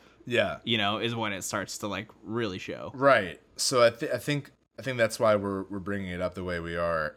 And I hope that in the future, like we were talking a bit earlier off the show about the next Elder Scrolls, like what that could even look like, what we want it to look like. Yeah. And like, I think that's what they need to do, is they need to kind of, because I think learning too much from Fallout 4 might be counterintuitive because Fallout's such a different series than Elder Scrolls. Mm-hmm. I think they look no further than Oblivion and be like, okay, how do we take what we did well in Skyrim? Yeah. And give the creative freedom back to who's playing. Yeah. I think that's the key. Because I think that they lost that in Fallout 4. Yeah. Even though Fallout 4 played great. Like, it plays way better than Fallout 3 Oh, yeah. in New Vegas.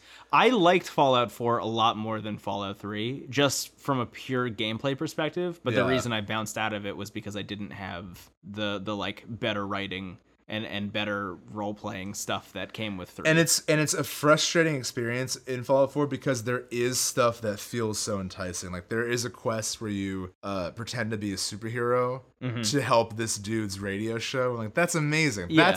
That's the stuff that makes Fallout great. There's another what I actually was really impressed by in Fallout 4 were a lot of the companions. Oh yeah. It feels like they like half the team wanted to make a BioWare game. Yeah. Because there was like a lot of attention with the companions, like their whole backstories, and like Nick Valentine, like the synth detective. Is, like, awesome character. Maybe my favorite story from both Fallout games. But like one of the things, you know, like that happens in those games is like my friend Eric, if you're listening, hello. He had this frustration with that game where he also really liked it in the beginning, and then also like really felt compelled for his character to get to know Nick Valentine and like have him be like a romantic option. Yeah. And he just isn't one. Right. Like, you know, again, very specific complaint. I'm not saying to make Nick Valentine a dateable character, but it's like, I am. hey, I'm saying Bethesda, that. we have one thing to ask you. Hey Todd. Hey Todd. Can you make Nick single? And not arrest Steven.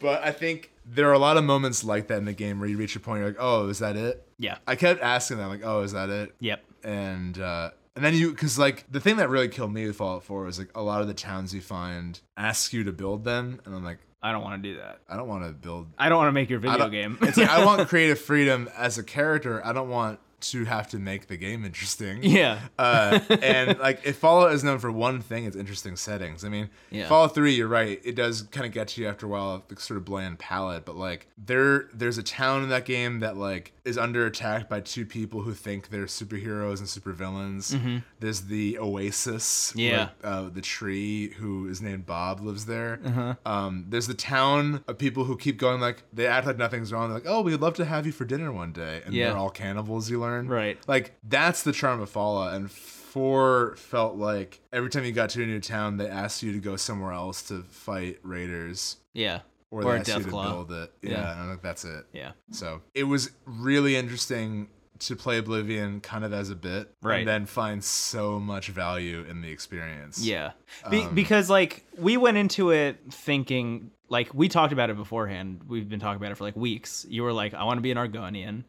Yeah. And my whole thing was like, I think we should stream the entirety of the Dark Brotherhood questline because that's the thing that everybody remembers from Oblivion. Right. That's the best faction. Yeah, it's the thing that everybody loved. It's the thing that's always talked about with that game. And we made our Argonian, started like piecing together this idea that Lester only fights with his fists, has a quiver full of flowers. Right. That he leaves on the knocked out opponent. To show respect. Right. He leaves it as a calling card. And very quickly, as soon as we got out of the prison and it was like, wow, the world is open. What do we do first? It was like, Lester wouldn't murder someone. Yeah, it didn't feel right. Lester's not a Dark Brotherhood assassin. He's a gladiator. He's a gladiator. We had been talking about this for weeks. Like, we're going to do the Dark Brotherhood. We made an Argonian almost specifically to do the Dark Brotherhood. Yeah. But it was like, that's not what the character wants. Not Lester at all. And it's a thing that I so infrequently have in games. Yeah. Where I'm not putting myself in the shoes of the character. Like, I really am role-playing as someone else. And a thing that you talked about a lot on the stream that I super agree with is, like, Oblivion does so much to capture what makes playing D&D great. Yeah. From all the flavor text to, like, even the way it looks, like, the like, kind of old parchment paper vibe of, like, all the menus and the UI and stuff, like, really adds to it. Where it's like, no, you're not playing as you. You're not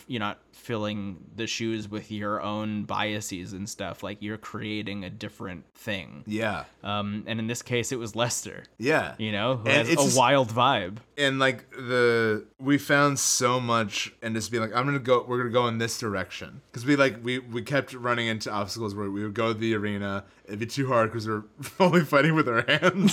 And we would leave. Right, it's like somebody comes at us with an axe and a shield. Yeah, and we're like, you're cheating. And we're trying to block the axe with our arms. We blocked an arrow with our 2 fists. Poor Lester. Yeah. But he, like, we would just be like, okay, we're gonna go in this direction. And like so many quests felt so much more meaningful given the context of that decision. Yeah. And again, like, yes, from a design standpoint, it's like, okay, it's not like Breath of the Wild where everything is like so purposeful, like every design choice is for a reason. Right. This is a little bit like the map of Oblivion is like they just threw like a bunch of pasta at the wall and like moved on. Yeah. But I think because there's so much openness in how you play and where you go and all of that, like it just adds to that kind of D&D experience where like the value of it is in the spontaneity of the moment. Yeah. And I haven't really experienced that in a game in a long time. Yeah, not to keep harping on the comparison with like Skyrim or Fallout 4 or whatever. Yeah. But like one of the things that I feel so strongly about with at least our playthrough of Oblivion today and thinking back, like I think my playthroughs of Oblivion, like back when I was first playing it, is like everything that happened, we found we had crafted a narrative reason for. Yeah. You know? It was like, oh my God, we found this like tomb full of vampires. And like, weirdly, that was almost like a thematic inverse of what Lester was going for. Yeah. You know what I mean? Like he had just recently like been to a chapel and had like seen the 9 gods and was like, oh wow, this is kind of interesting, and then went and found this vampire dungeon that was like a strange perversion of the thing he loved, you know? And then you go back one step and you're like, wait a second, what do we mean Lester loved the 9 gods? Like that was the thing you and I just decided when we walked in there. Yeah. You know what I mean? And those are the kinds of like wild things that Oblivion is kind of throwing at you. It's honestly, like weirdly, I'm gonna use the word again, Minecraftian.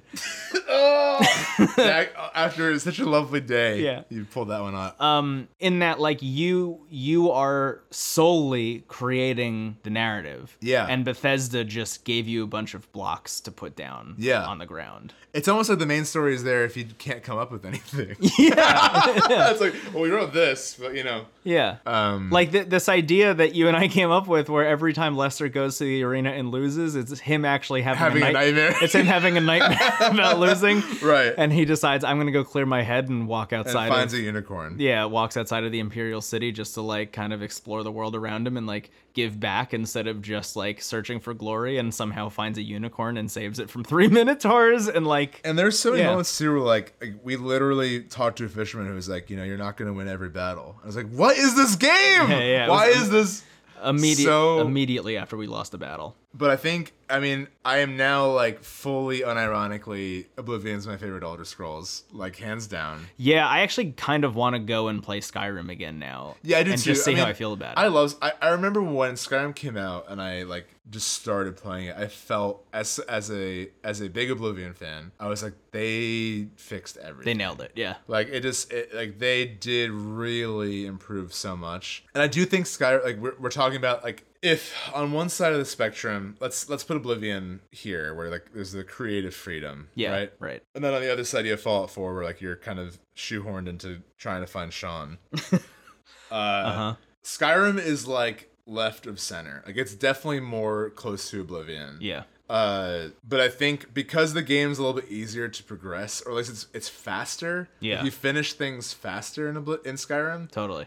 you get to the Alexander Wept for There Are No More Kingdoms to Conquer feeling quicker than you do in Oblivion. Right. Where Oblivion, I feel like you're not really anything in Oblivion until like level 10. Yeah. It takes a while to get there. It takes a really long time. And that might be a deal breaker for some people. Yeah. I think for crafting a character, it's kind of fun. But I've had plenty of great times in Skyrim of doing that. Yeah. But to your point, I remember the first time I played it, I did the Dark Brotherhood first because, of course, In you know, Skyrim? yeah, I was like, Yeah. I need to go to the Dark Brotherhood. And It's see good. Not as good as Oblivion. No, it's not. But like, yeah. you didn't know that the first time you played Sure. it. You know what I mean? So I was Yeah. like, I have to see what they did with the Dark Brotherhood this time around. I was like, okay, that was fine. I finished that, and then I did the Thieves Guild immediately after that. That's And the best one, I think. I think so too. Yeah. And by the time I was done with that, I had maxed out like pretty much all of my like sneaking and archer and like Yeah. and like dagger stuff. And you're unstoppable. Yeah, and I was like an unstoppable force because at that point I can slow down time and like change rules, the yeah. direction of my arrow while it's mid-flight, and like there's all this wild shit that you can do. All of your swords are poisoned. Like there was so much stuff, and you have a lockpick that never breaks. You know? Oh, yeah, By I the time you're forgot done with about the that. Thieves Yeah, Guild, yeah. and I was very much in that Alexander Webb for There Were No More Kingdoms to Conquer mode because I was like, I don't even know what to do in this game. I haven't even started the main story yet, and I'm already an unstoppable god. Yeah.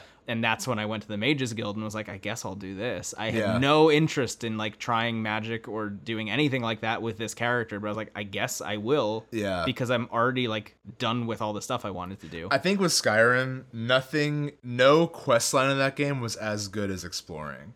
Completely agree. Because I think in recent playthroughs, Yeah. if I'm remembering correctly, the most fun I've had is like just find like there's so much to like the Dwemer ruins and like that whole underground. Oh my God, yeah. That I don't even feel like I've touched the surface of. Yeah. And like I've gone back and played on like the like really hard difficulties like with that like with a high level character, and like it's just so like that world is so well designed Yeah. and like visually beautiful still. Yeah. So I What's the think underground city? that's what I'm thinking of. I forgot what it's called, but Yeah. like there's so much, and like the lore of the world is a little bit more visually there because like you're given these visuals and you're like, what is the deal with this? Yeah. I also think Skyrim actually had a lot of really good DLC content. Dragonborn was awesome. Yeah, it really was. So, you know, I think it's more fun to play Skyrim Yeah. mechanically. But there's something really fun about the role playing of Oblivion. Yeah. I never got super into Morrowind. That was a bit before my time. Morrowind is kind of a tough nut to crack. Yeah. We joked about it in the stream, but like Skyrim begins with a dragon attacking Yeah. and desperate escape amidst a civil war. Yeah. And it's pretty fast. Right. And exciting. Yeah, it takes like 15 to 20 minutes to get through that. Oblivion is doing a little bit of your natal chart, but you are escaping a prison. Right. With the Emperor, who's played by Emperor, Patrick Stewart. Played by Patrick Stewart. You get assassinated animated. In front of your very eyes. Yeah. Morrowind begins with you getting off a boat and going to the DMV. Yeah. And they're like, who are you? And Yeah. like, you're no one. Right. And then you're given nothing.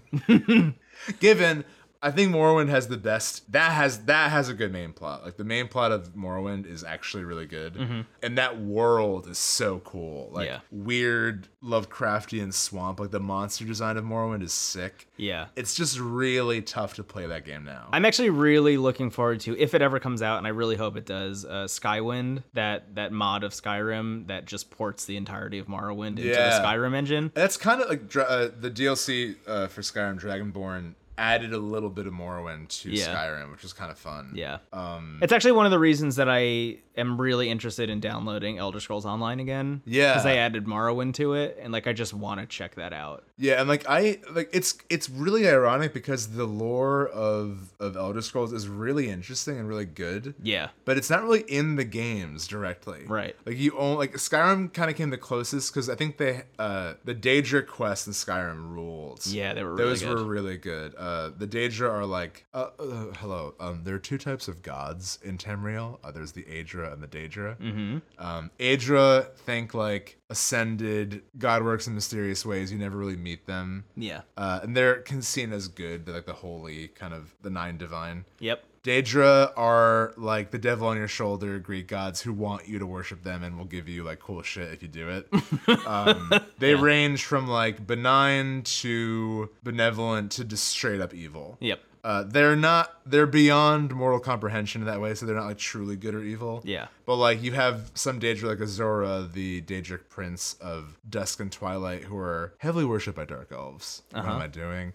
Who's seen as the good Daedra, and then you have Molag Bal, who's like I think called like his whole vibe is like just being evil. I think he created vampires. Great. Cool guy. I think his he's the one in Skyrim. If you go to the abandoned house, Yep. There's a house in Markarth in Skyrim. This guy's like, hey, there's like weird noises coming from this house. Do you want to check it out with me? And then you go inside, and his voice is like, kill him. He is weak. You are strong. Yeah. That's Molag Bal. Yeah.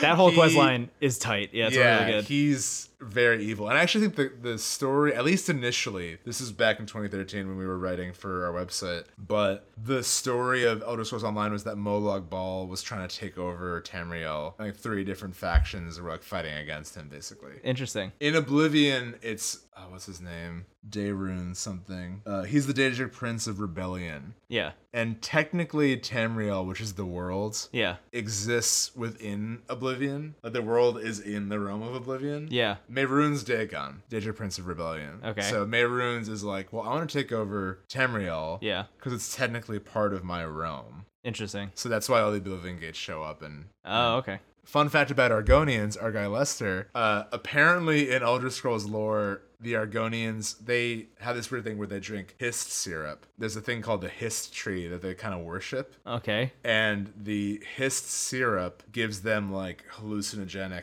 visions. Uh-huh. And some of the Argonians had visions of the future, literally the nightmares. Oh my God. Not too far off. Weird. Okay. I'm just making this connection now, where they foresaw that was going to happen. Yeah. So the Argonians literally prepared themselves, and when the Oblivion Gates showed up, they went in. They went into hell proactively to fight off the Daedra. Yeah. To the point where Mehrunes Dagon just got rid of all the gates in Blackmarsh, where the Argonians are from. That rules. Meanwhile, the volcano goes off in Morrowind, and then the Argonians take over Morrowind. Oh my God. Because in Morrowind, Argonians were the slaves. Yeah. They were the last province to outlaw slavery. Yeah. So the Argonians like invade hell, win, and then take over Morrowind. That rules. That's why a lot of the Dark Elves moved to Skyrim and they're kind of in like a rough state because Yeah. like the volcano in their homeland just went off and they don't have anywhere to go. This is wild. This is But all none so of this much. is in the game. Like bits and pieces are, but no one's talking about the Argonians that went into hell preemptively and won. Yeah. No one's talking about it. It's the coolest shit ever. Where's that game? Extra. Extra. Read all about it. Argonians invade hell. No, we're gonna go to fucking what's his name? Joffrey at Wayne and Priory. And give him a big an necklace. amulet. Come on. Lizards in hell. This shit. is the nerdiest episode we've recorded. Yeah. I don't like saying that phrase. Like, I mean, like, I say it like with a big heart, but like, Yeah. I've gushed a lot on this show. Yeah. I've never just been overflowing with Elder Scrolls fun facts before. Yeah. I feel like I've grown wings. Steven, you have. Lizards in Hell, man. Yeah. No one's talking about it. All that's to say, Oblivion, playing it in 2019, great game. I think I'm gonna play more of it On Game Pass. on Xbox Game Pass. Yeah, and I forgot to mention that before. We played it on Game Pass. Yeah, that was an important thing, is that it counts as one of the Into the Past games, which is great. I can't believe it's on Game Pass. Like, what a fucking weird world we live in, where Elder Scrolls 4 Oblivion is one of those games you get. Someone has when our you subscribe data. to that. Yeah, yeah. You said that you're sold on Game Pass now. Not that you're about to like go get an Xbox. No, but, like, no. I mean, you're I into don't, the idea. I don't have an Xbox One. I'm thinking about maybe getting a Scarlet eventually because I love the idea of backwards compatibility. Yeah. But even then, like, I don't know. I just think I need to know more about, like, how it impacts all parties. You know what I mean? Yeah. But I think, like, just the experience of playing it and seeing what they have available now is really neat. Yeah. The idea of streaming games was so foreign to me that I was and I'm still like, I'm not acting like, you know, before Game Pass, my life had no direction. Yeah. I didn't know where I was going.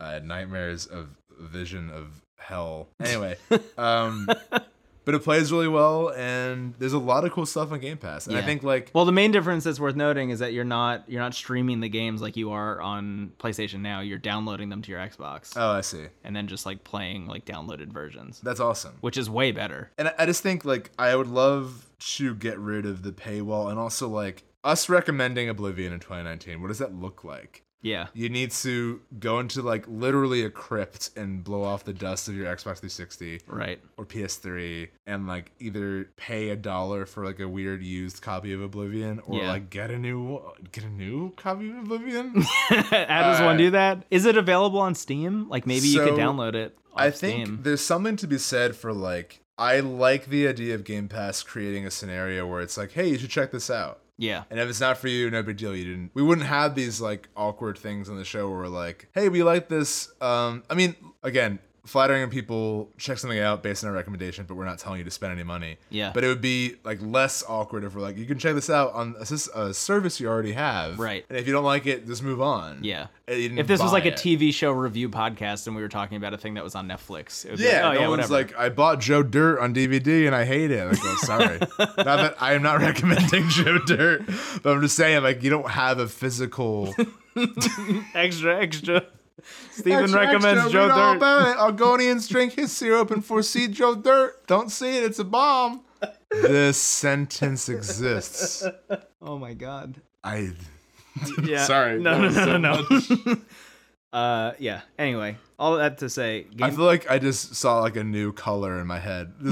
Talking about Argonians drinking his syrup and then foreseeing that Joe Dirt will be a bad movie and not seeing it was the weirdest idea I've ever composed. I don't know how to feel about myself, but I sure know how to feel about Oblivion. I would recommend it. This is why we do this in the morning. We lose our minds. yeah. Oh shit. I think the 3 a.m. cat analogy wasn't too far off. That's true. Yeah. Everything I say is strange. But I just saw like a new sound, you know, like You just saw a new sound. yeah, that's what I mean. Like I just saw Yeah, a that's great. new thrill. Uh, But yeah, it was a tremendously fun experience that, like, yeah. I think you could probably even tell if you watch the video of us playing it. Like, we're having fun with it, obviously, but like having fun with, like, the extraneous details. But there is a turn where we go from, like, messing around Oblivion to, like, oh wait, we're having fun with this. Yeah. And, like, we're honoring the character. Yeah. Which I think happened because of how the game was designed. And a couple moments even where you and I like stopped and we were like, wow, look at how pretty this is. yeah. So Still. I mean, like, don't get us wrong. Oblivion looks funky. Like, the characters are a little off and the textures are kind of weird. But some of the landscapes... Everything is wet. Everything is wet in that game. Everyone just, like, came back from an hour jog and then put on new clothes. Hello. Not here, not now, not ever. Yeah. Orbal Gran Orgle. Slash and Smash. The big orc weapon shop. Yeah, it's a lot, but like there is just like FF7, there is like charm to that, and a lot of the like landscapes and especially the sky, like that's what we were marveling at. Yeah. Our dude was riding a unicorn and like this, and Yeah. like we saw like what looked like our logo, like we saw the Into the Aether. Yeah, it looked like the Into purple the Aether sunset. gradient that we use on everything. It was weird how perfect it was. Sorry. Riding on a unicorn. Everything is hitting me. I'm like, everything we've said is hitting me at once. I'm like, what are we talking about? But I stand by all of that. Oblivion's great, Yeah, and it was a really valuable experience revisiting it. absolutely. I think maybe we should wrap up. I think so too. Yeah. This has been a lot. This has been a long episode. Yeah, I mean, literally, I planned on talking about a different game for this episode. I actually just remembered the other game I was going to talk about. Yeah, but then you threw FF7 at me, and then we had to talk about Oblivion. Yeah. And here we are. Yeah. But good news is we got a lot to talk about next week. Yeah. Do you want to mention what you're talking about next week? Yeah, I picked up Persona Q2 for the 3DS. Kind of on a whim, right? Definitely on a whim. Yeah. Yeah. I mean, I'll say it for next time, but I really love Persona 5, and I've checked out the other. I've checked out 4 and 3. Yeah. And like I'll talk about that next week. But I really love 5. Yeah. And I liked 4 a lot too. Yeah. I liked 3, but I had more issues with it. Right. But a friend of mine who's also like a big fan of a lot of games that I like was playing Q2, and it's like a very interesting spin-off of the series. It's not too far off from Gears of War Funko Pop in terms of like what it is, because it's like it's the casts of 3, 4, and 5 in a dungeon crawler, basically. Right. Yeah. So like, and everything is kind of redesigned to be like, I guess like chibi style art, which is interesting. It's not usually like my preferred style, but like if they're going for like a lighter tone in that game, which is interesting given like what's usually the tone of those games. Right. So I just started playing it. I'll talk more about that next week. I think it's also the last 3DS game. Yeah. Like, You mentioned that. I don't know if it's like the last one, but it's Yeah. definitely in the handful of like last 3DS games Yeah. coming out. Like when Shadow of the Colossus came out Right. on PS2, it was like, oh my God, the PS2 could do this the whole time? Yeah. And you're just finding it out now? Yeah. It definitely doesn't feel like, oh, this is like a new step at all. Yeah. But I wanted, because I love the 3DS, I wanted to get whatever the last thing. It felt like a weird swan song. Yeah, totally. So it's been fun. I'm enjoying it. I want to play more of it to have more to say about it. Yeah.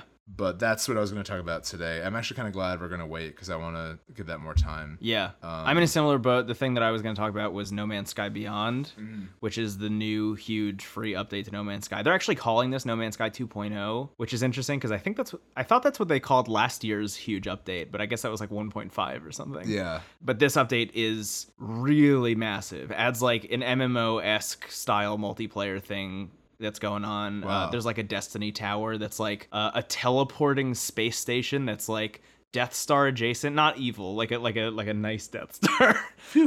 Yeah, where you go there and it's just like tons and tons of other people playing the game all together, and it's like instanced, and you can summon it wherever you are. So you can like, it kind of exists in multiple points in space. It's like a quantum space station that you can just go to and hang out at, which is awesome. And there's a bunch of like wild shit in that. But the reason that I want to hold off on talking about it until next week is because I haven't played the VR mode yet. Oh, wow. And they added VR support, including PSVR, which I have. And the reason I haven't played it is because this microphone is currently resting on top of the box that has my PSVR headset in it. So I'd have to open it up and set it up so I can play it. Yeah. But yeah, really excited to check that out and talk about it next week, which feels weirdly like on point considering I think it's been almost an exact year since we talked about No Man's Sky last time. Wow, you're right. So that'll be cool. Wow. And I probably talked about how much I wished it was in VR. Probably. So now it is. And we'll see how it works. Yeah, I was dreaming about Oblivion. I was Yeah. like, one day I'll come back. Yeah. Yeah, so that's on the horizon for next week. Persona Q2, No Man's Sky update. Yeah. Some other stuff too. I mean, I went on a whim with that because we were looking at what was coming out the rest of the year, and I wanted to see more games that came out this year, basically. Yeah, totally. And I heard my 3DS crying, much like the guy who had one gill in his drawer. Mm-hmm. And I'm like, oh, the Switch is getting all the attention. Yeah. So 3DS, hot take, it's great. It's a good game console. Everyone I know sold theirs. I still have mine. Everyone except for you. sold their 3DS, which Yeah. breaks my heart a little bit, but I also understand. If you don't play something, might as well sell it. You know? Yeah, set it free. Oh, okay. It just started raining really hard, and it's loud. So we should probably sign off.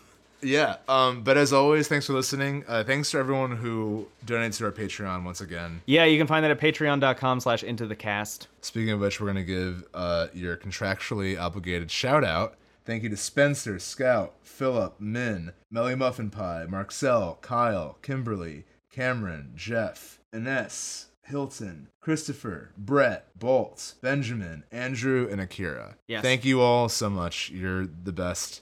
And thank you to everyone who listens and who shares the show. Brandon and I were just talking about today how we don't know how to handle this.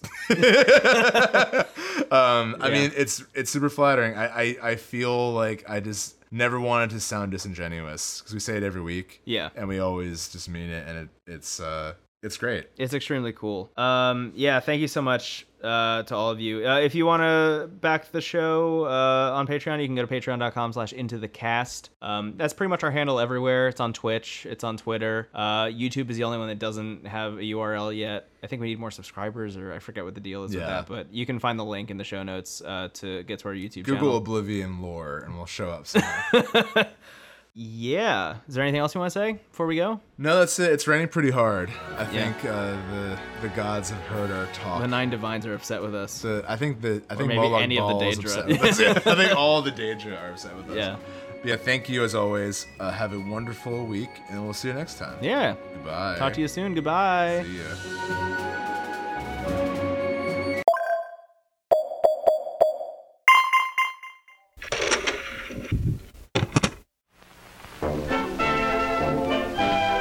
TWG, the worst garbage online.